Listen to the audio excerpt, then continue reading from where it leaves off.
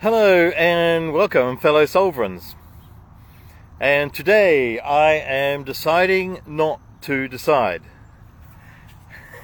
which is quite a difficult thing for a human to do, because all of us humans are story-making beings. We are meaning-making machines. Everything we see, we make a story about it.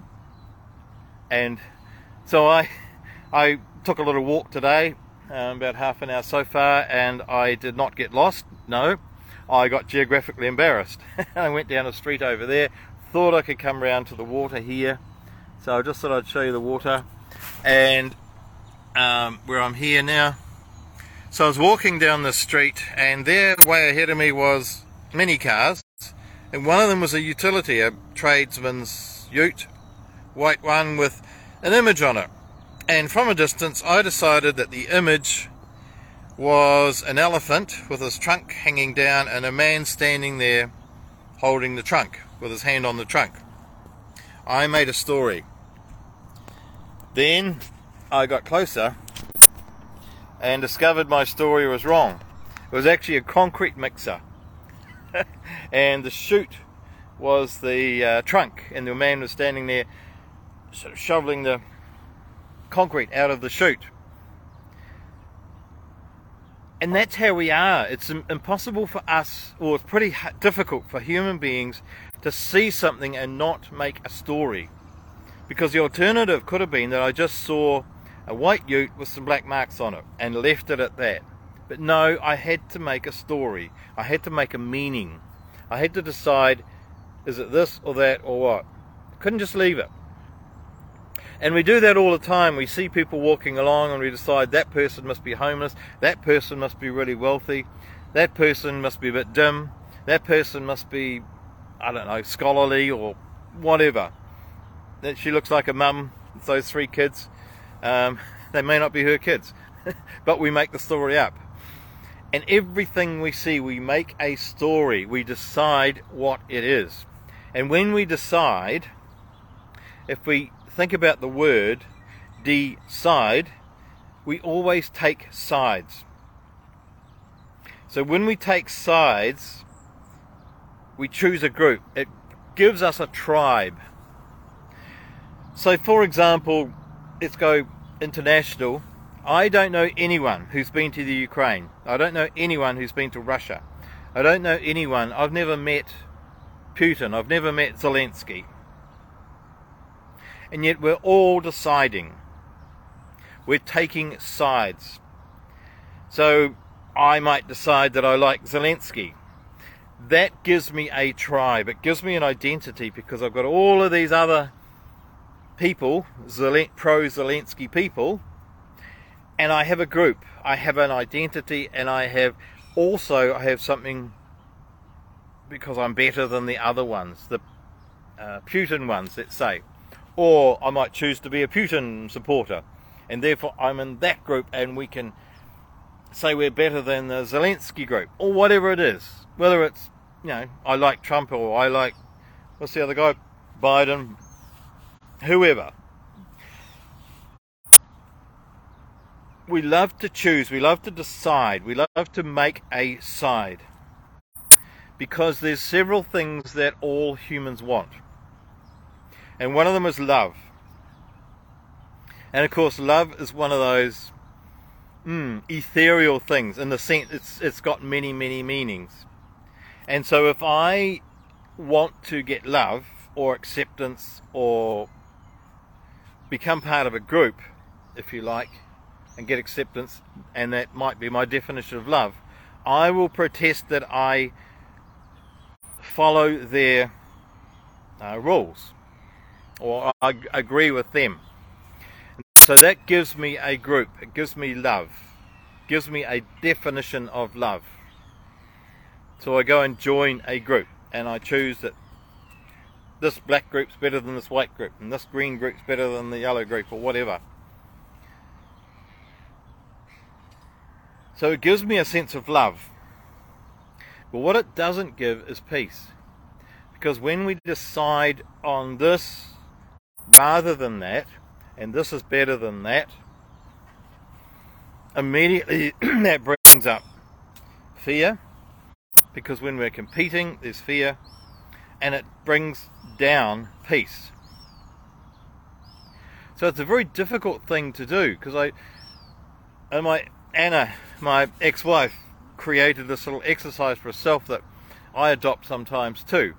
So when she's, say, walking around a shopping centre or lots of people, we all find ourselves judging people. Oh, they've got funny shoes, or they've got a nice haircut, or they've got this, or they've got that, and what a nice handbag, and oh God, they talk loud, why don't they shut up? Yeah, we keep every person that goes past, we can't help but go make some story about them. So it's very difficult to have no story. It's very difficult to go into silence and just have no story. Just go past and see a person and not have story.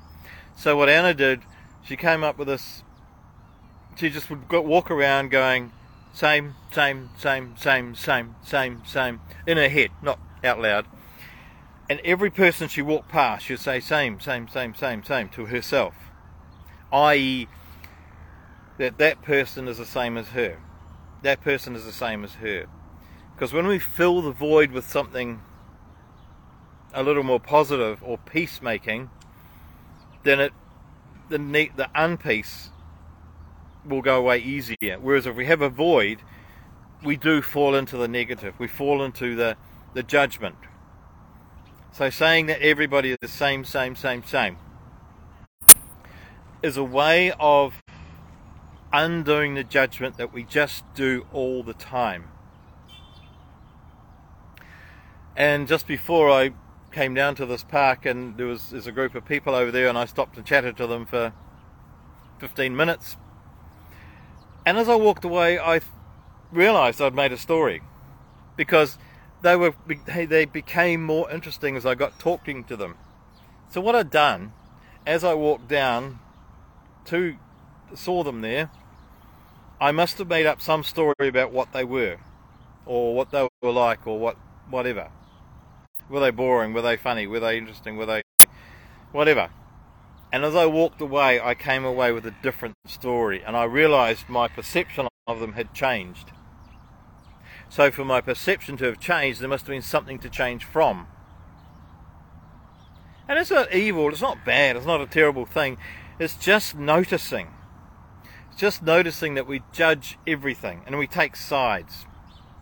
And I find as a Kiwi, because we are perceived by a lot of people overseas, when I'm overseas, people say, oh, you're a Kiwi, oh, do you follow the All Blacks? No. And then there's a stunned silence. No, I don't follow. Who do you follow? I don't. So what sport do you follow? I don't. And so I don't follow sport. It's something that happens out there.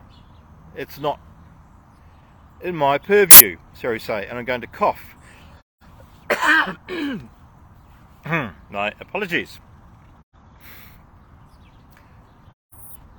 And a lot of people find it difficult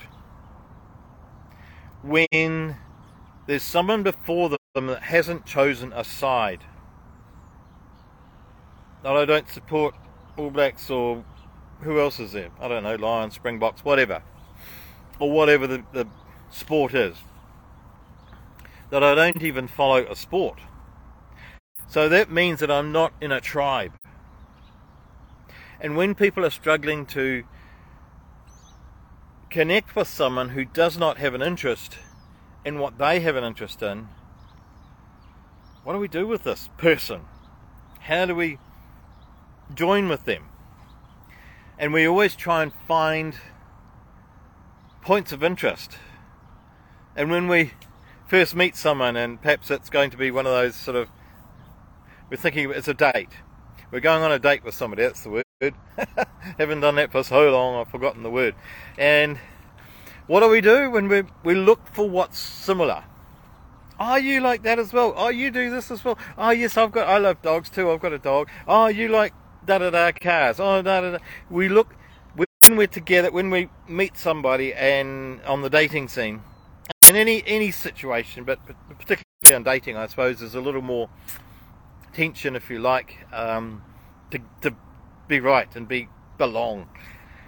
And so we try and find all of those aspects of our life that are similar to this other person's. And Carolyn Myss talks about, she created the word woundology. So we find ourselves being attracted to people with the same wounds. So if I've been abused by my father, I will possibly find someone who has also been abused by their father, or maybe abused by their mother. Or if was adopted, I will find great solace in finding someone else who's adopted, because we have a similar wounds, as Carolyn would put it. Or if I don't know, if whatever our upbringing is, there's always something we can complain about. So I perceive that I have been treated in a particular, I've been abandoned. Let's say I choose that my upbringing has been, I've not been listened to by my parents. So it's almost under consciousness, it's below consciousness, that I will find someone who also believes they were not listened to. And so we connect on that level. And so the woundology is about unconsciously meeting and joining with people who have the same wound, and thereby we reinforce that it's okay to have it, and that it's okay to, if you like, complain about it. And so we choose sides. We choose people with this wound or that wound, or what other wound there is, and there's many. People with alcoholic parents or whatever, there's a dozen wounds. And so we are always deciding, we're taking a side. And this side is my side, and this is my group, and this is my clan, my tribe, and I feel comfortable because I have found a belonging. Whether it's a sport group or whether it's a group of people who are misaligned in some way, marginalized, as they call it, or are being treated badly, so people who have been treated in a particular way will gather together. And it's almost unconscious. We find ourselves meeting the same. And our same is against that other group of people who are in the same group for them. And so we decide. We take a side. But when we choose a side, immediately that brings up opposition, that brings up judgment, because my side's better than yours. I play chess and you play football. You're both weird. Whatever. So we get an unconditional type of love, but we don't get peace, because there's always, when there's judgment, there's no peace. And so when we choose not to decide, is often one of the easiest ways to find peace. However, as A Course in Miracles says, it's both easy and it's difficult. So I see a man over there just walking his dog, and I can, when I'm conscious and deliberate, I can choose not to make a story about him. I can do that. I can choose not to make a story about, even here, I can make a story that this is beautiful. That's judgment.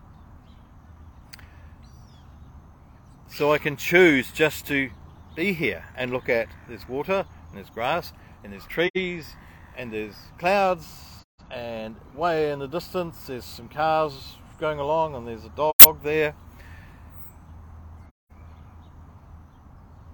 It's easy in a moment to do that, just to choose not to choose, just to see what's there without the story. The difficult part is doing it in every single moment. And so I know I'm going to fail today, but I'm going to try. I'm going to try to decide in every moment not to decide, not to take a side, not to make a judgment, because my aspiration is peace. And choosing not to decide,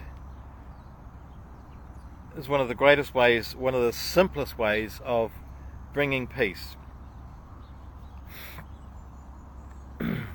So I had one of these talks about 5 days ago, talking about the meaning of life, and I was saying that there is no meaning of life, that we get to decide what the meaning of our life is, and that's.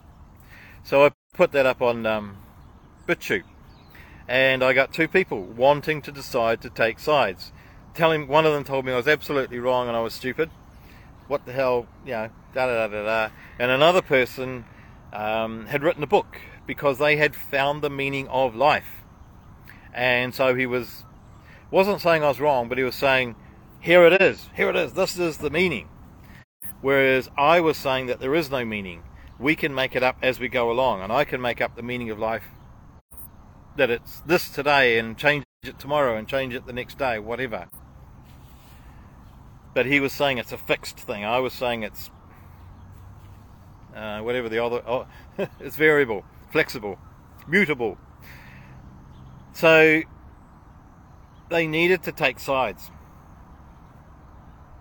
And I asked them if, in choosing to disagree with me, was there a greater sense of peace about that? And I got no answer. And it doesn't matter. But I think it's interesting to ponder the idea that when we make a decision that this side is better than that side, just go into wherever you go, the heart, the gut, wherever peace is. When you choose to decide Zelensky's better than Putin, or being vegetarian's better than the opposite, whatever it is, or I don't know, New Zealand's better than somewhere else, Slovenia. Just notice that when we make a decision that this is better than that, does our level of peace go down or up? And for me, it always goes down when I decide. So today I'm choosing not to decide, and I'm going to watch my level of peace and see how it works. It's just observation. None of it's right or wrong. It's just playing with these. Can I be almost inhuman and make no decision? So that is what I wish you. I wish you peace overall. And I wish you fun if you want to try the exercise in choosing not to choose and deciding not to choose. Deciding not to decide. And I bless you and all who sail in her.